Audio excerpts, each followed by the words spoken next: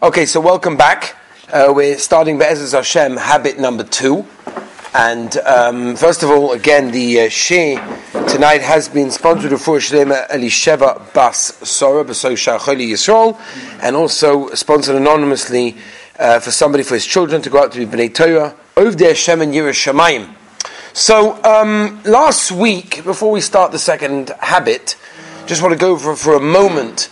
The first habit was something which I am hoping that we haven't internalized, because the idea of these sessions are not just to hear what I'm saying, but actually to internalize and hopefully to actually live these ideas, because these are ideas that if we live with, we can really change around much of our lives, as we spoke about in the introduction. So the last habit was the idea of the ability to choose, right? It was the idea of being proactive as opposed to being reactive. And we explained that to mean that being proactive means that we choose our reactions. We don't become a victim of our environment and our circumstances. We actually have power to choose and the ability to choose everything that we do. And it's a very, very powerful tool to use. It's an incredible idea that is the very first habit. We showed in Chazal how that comes to be. So that is the idea of choosing how to react, to choose our responses. We move on to habit number 2. Now in habit number 2, we're actually taking last week's habit and showing what is it that causes that choice. In other words, many of us make choices, and we have the ability, as we learned last week, to make those choices. But what exactly is underlying making those choices? What pushes the desires?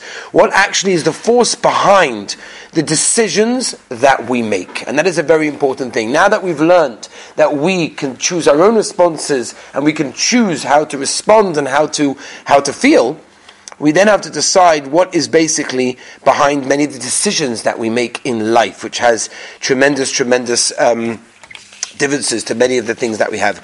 In other words, every situation that we're in has a response. Sometimes it's the right response, sometimes it's the wrong response.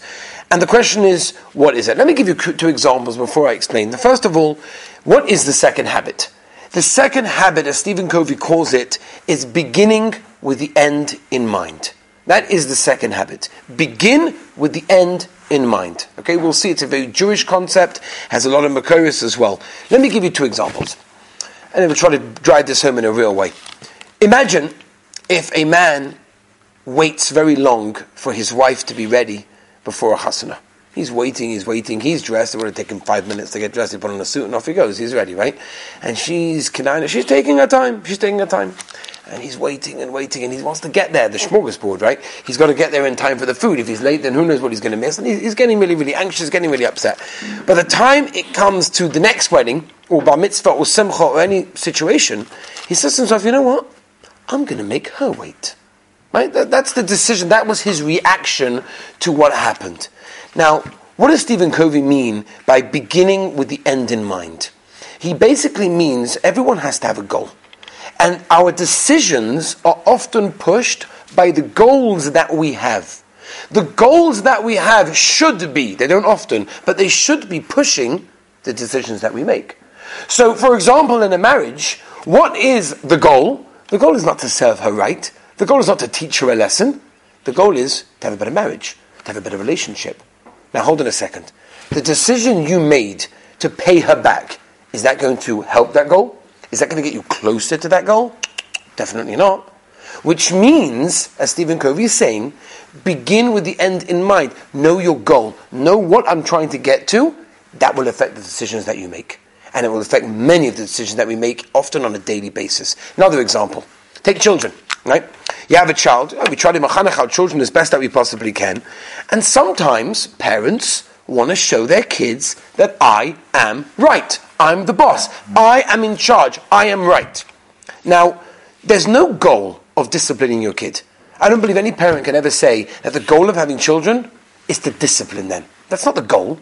What is the goal of having children? The goal is to bring up and raise and try and produce the best children that you possibly can to go and live their own successful, individual life.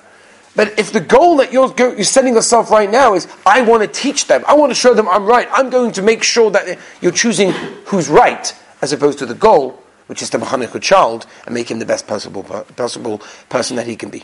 So the idea again over here is that if you don't have a goal, many of the decisions that you have will be tainted, will be problematic, because you don't have a goal.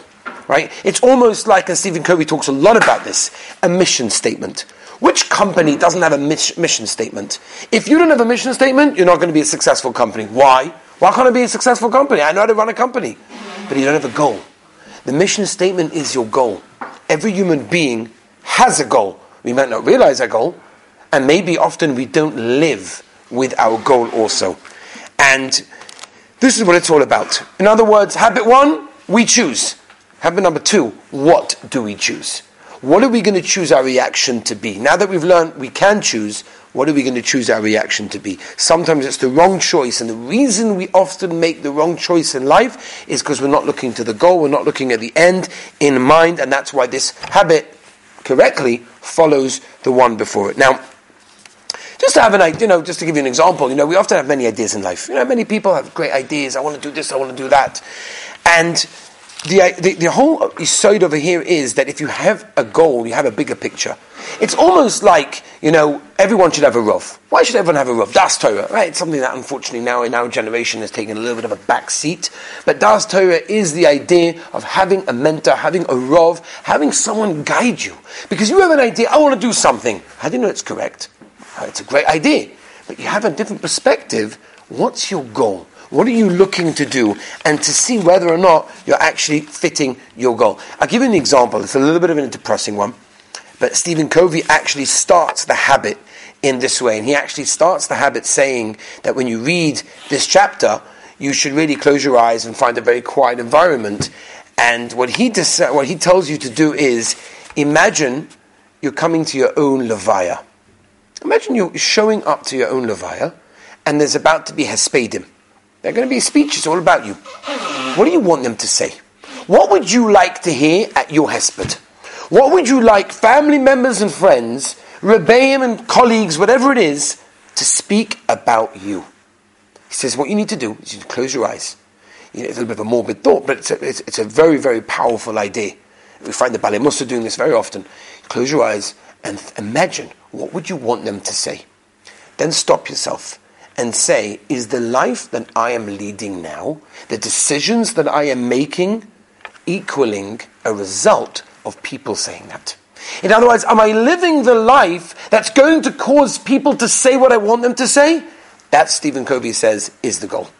Begin with the end in mind. Notice the goal. Think about the goal, and that should affect every decision that you make. And that's an incredible thing. Now, the truth of the matter is, the way that we have to understand this, and Stephen Covey talks a lot about this, is the difference between two major components in human life, and that is leadership and management, right? When you have a company, you have leadership and you've got management. Leadership is basically the people looking from above, right? They understand what the goal, what is the mission statement of this company, and the management are the ones that carry it out. Now you need both of them. There's no question about it. You can't have one without the other. You can't just have management. Imagine if you only had management without leadership. That's going to be a big problem. Because, for example, when you build a house, you have architects who take a blueprint and they will design the most beautiful house. And then you have the builders that take that plan and they implement that plan. Now you can have the greatest builders in the world, but if the plan is flawed, if the plan isn't good, the builders will not be able to build the building. So there again you see, begin with the goal and with the end in mind. You have to have the plan, you have to have the leadership in order for the management to be good. And it's a very, very important thing. Stephen Covey gives an example of a ladder. He says, imagine if a person has a ladder, and it's a very, very steep ladder, it's a very, very tall ladder, it goes all the way up, story after story, floor after floor. And he's climbing and he's climbing and he's climbing. And as he's getting higher and higher, he realizes, oh my gosh, I'm on the wrong wall. I put the ladder on the wrong wall. What do I do now? So you're going to keep on going? No. Because you have to realize, where's the direction? He says, for example, you have a jungle. Imagine if you have a jungle and you've got these people with big machetes and they're going all over the place trying to, everything to fell, all the trees, all the greenery, everything. They've got to clear up the whole area. And the people in charge, the leadership, they're standing up high in the building and they're saying, Guys, stop for a minute. We got the wrong jungle. We're not meant to be here right now. One down the street. And what does everyone say? Shh, quiet. It's working great. We're getting everything down. We're too busy. Sometimes we ourselves are too busy living in the moment. We're living our lives of now, but we're not concentrating on the goal. We don't realize what we're trying to get to. We don't realize the goal is very, very much the most important thing. And it's true, one can't outweigh the other. You have to live in a certain extent in the moment. But subconsciously, you're meant to be living for the goal, and that ultimately should affect the now as well. And that's a very, very important idea, which we have to understand as well. So, leadership is the goal, management is living in the moment. Just to give you a small example, I remember when I set to open up this yeshiva, so it wasn't an easy decision, but one of the main things I was thinking about was, what's the goal? What's the goal? Stam to have a yeshiva, that's not a goal in its own. Right? It's a means to an end, but what is the actual goal? So I came up with, and this is what I tell people when I go recruiting in America, that there are certain things that in this yeshiva we try to accomplish. Whatever they are, right? Most of you probably know what they are, but we try to accomplish a certain amount. I normally try to categorize them into 3 different sections of what this yeshiva represents and what the goal of this yeshiva is. Now, why is that important? Because every single time, whether we have a staff meeting, or whether I myself think about various things that go on in the yeshiva, I always go back to that. What's the goal? And that goal will often reflect on the decisions that we make in this yeshiva. The various decisions that we make are reflected upon the goal, because what's the goal? I need to get to that goal. And therefore I need to do things that will reflect that goal. And that's our lives in the same way. Every one of us have goals, or should have goals, or maybe do have goals but don't realize those goals. Are we working towards those goals? Are we working towards the end, or are we just living in the moment? And we're just living in the now? Which sounds great, right? I'm just living, leave me alone. Everything's great. I'm having a great time. What are you asking me with the end and what's going to be? Let me just live. I'm 18 years old. What do I have to? It's not true, because our decisions have to be affected by the end, by what the result is. It's a very, very important thing. You can have the best management, but if you don't have good leadership, it doesn't work. And by the way, next week we'll be discussing. That's the 3rd habit, the management. It's also a very important component. We have to know how to manage ourselves. We have to know the right decisions. We have to know how to use our time properly. That's going to be the next habit. But today's habit is we have to know what's pushing and driving all the decisions that you make. Whether you go there, whether you don't go there. Whether you do that, whether you don't do that. Whether all the decisions that we make should be, and in order for them to be the most successful decisions, should be governed by this idea of basically living for the goal. And that is a very, very important idea. And the truth of the matter is, we find this idea in Sfiras Omer, right? We're holding now, as mentioned at the beginning of the Hakdama, we're holding in the time of Sfiras Omer right before Shavuos, which is a time, as we know, that we try to work on ourselves, we try to become better people. That's what we learned in Pirkei Avos, we explained. Now, we find a very interesting machlokes when it comes to Sfiras Omer. Machlokes that we're all aware of. And it's a machlokes that goes like this. Is the mitzvah of Sfiras Omer 49 parts of one mitzvah? So it's one mitzvah of counting, but it just happens to be in 49 parts. And when you get to the end, Erev Shavuos, you're yait to the mitzvah, one mitzvah. Or is it 49 separate mitzvahs of counting every single day? And that's what the mitzvah is. Every single day is a separate mitzvah. So the nafkamina, the difference obviously would be, if you miss one day, as we've spoken about before, can I continue counting with a bracha, or can I not continue counting with a bracha, right? If you hold it's one continuous, so I missed one, I made a break, I made an interruption, I can no longer continue with a bracha. However, if I hold it every single day is a separate mitzvah, so I miss one day, okay, move on to the next day, no problem.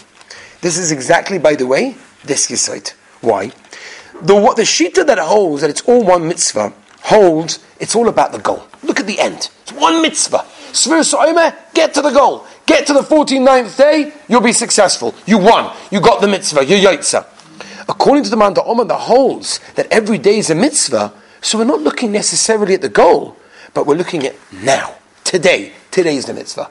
I think it's so beautiful how those two shitas, which basically we almost go like both of them, and we use both of them, come into this idea of the second habit, is that we need both. Yes, we need good management, but we have to know that ultimately our management is run and the decisions are based on the ultimate goal, which is over there, which is a very, very important idea. So, That is over there. The other thing as well is it's like kind of a moshel, I guess, that Stephen Covey brings, and he brings this really on habit 1, but I think we can apply this to habit 2 as well as number 1 as well. And he brings someone called, you're probably familiar with someone called Viktor Frankl, right? Viktor Frankl, very, very famous psychologist before the war, and he writes about his experiences. He arrived to Auschwitz, and he was stripped of all of his possessions, everything he brought with him, and of course his clothing. And he said he had with him a very, very important manuscript of his personal development of psychology, which he himself had developed, and he was very, very lost. He was so upset. He lost that manuscript. This was going to be taking the world by storm. He was all excited to present it to the world. He had developed this incredible program, which after the war he actually did, and many people use it in psychology, and he was very, very upset, until he was asked to put on clothing on one of the other inmates that unfortunately had gone to their death in the gas chambers, and he had to put on their misfit, not right size clothing. And he put it on, and he reached into the pocket, and in that pocket he felt something, and it was a piece of paper. He took out that piece of paper, and he saw it was a page ripped out of a Siddur, and it was on the page of Shema Yisrael. And he said at that moment, it hit him.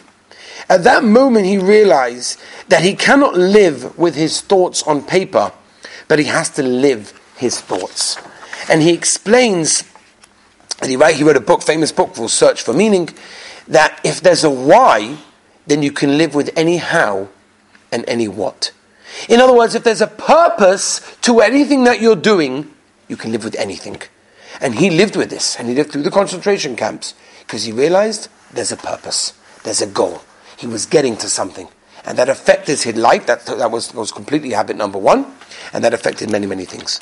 And therefore we have to realize, and this habit is teaching us a tremendous thing, we have to dig deep.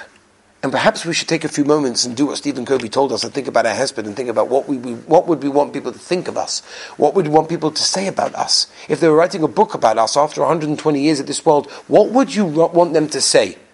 And if you want them to say nice things, is what you're doing in this world going to reflect that? Are you living the life that's going to lead to that? Or are you living a different life? You just want them to think that way.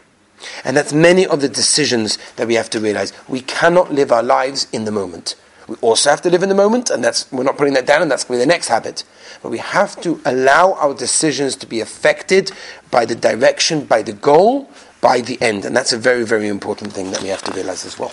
It's a very, very important thing. If he writes that effective management without effective leadership is, and he quotes an individual, like straightening deck chairs on the Titanic. It's a wonderful thing to do. You're straightening deck chairs on the Titanic. One, you're making them all look straight, but the place is sinking. It's not working. So if you've got great management and you know that, you think you know how to run your life, but you haven't got good leadership, which means you haven't got a goal that you're working towards, then that's not going to be a good thing. And that's why a person has to realize, he brings in examples of many companies where the boss, the CEO of the company, realized that he was so involved in management, he was running the day-to-day things, that he wasn't concentrating on the leadership, he wasn't concentrating on the mission statement and on the goal, and the company ultimately fell until he removed himself and said, I want to work on the goal. And when he worked on the goal, the company picked up, and it was an incredible thing. I want to just end with one tremendous Maisa, which I think represents this.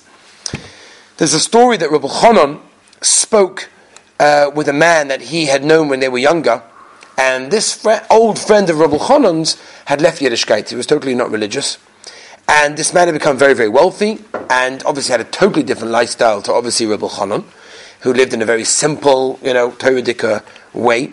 And the two of them spent some time together. They were childhood friends, and they schmoozed. As Rabbi Chanan escorted his friend to the train station, so they stood there on the platform. The eastbound train, which Rabbi Chanan's friend needed to board, pulled up. And Rabbi Chanan observed that it was an old, dilapidated, rusty noise machine. It was horrible. It wasn't exactly very exciting. And just before his friend boarded that train, which is what he needed, on the other side of the platform came a brand new, mamish like out of the factory, beautiful, sparkling, brand new, state-of-the-art, modern train. So he says to his friend, why are you getting on this train? Look at this one. It's beautiful. luxurious, nice seats, air conditioning. It's wonderful. Get on that train. It's going to be much more comfortable. So the man was like, what, Rabbi, I don't know what you're talking about. He says, I need to go eastbound, and that train is going to the west. So it's going in the wrong direction. So Rabbi Chanan said to him, my dear friend, listen to what you're saying. You and I are different trains. We're going on different trains. My train is going into the destination that I need to go to, that I need to travel to. It's going into the opposite direction you are. It's true. Maybe my train is not so comfortable. Maybe it has tremendous sacrifice, tremendous hardship. Maybe there are times when it's difficult and it's not as comfortable as the other one looks. But the other one's going in the wrong direction, so I'm not going to get on it. And that was what he's telling us, was this habit. Many times we choose a decision because it's more comfortable, because it fits in our lifestyle. Why? Because it's the now. We're living in the moment.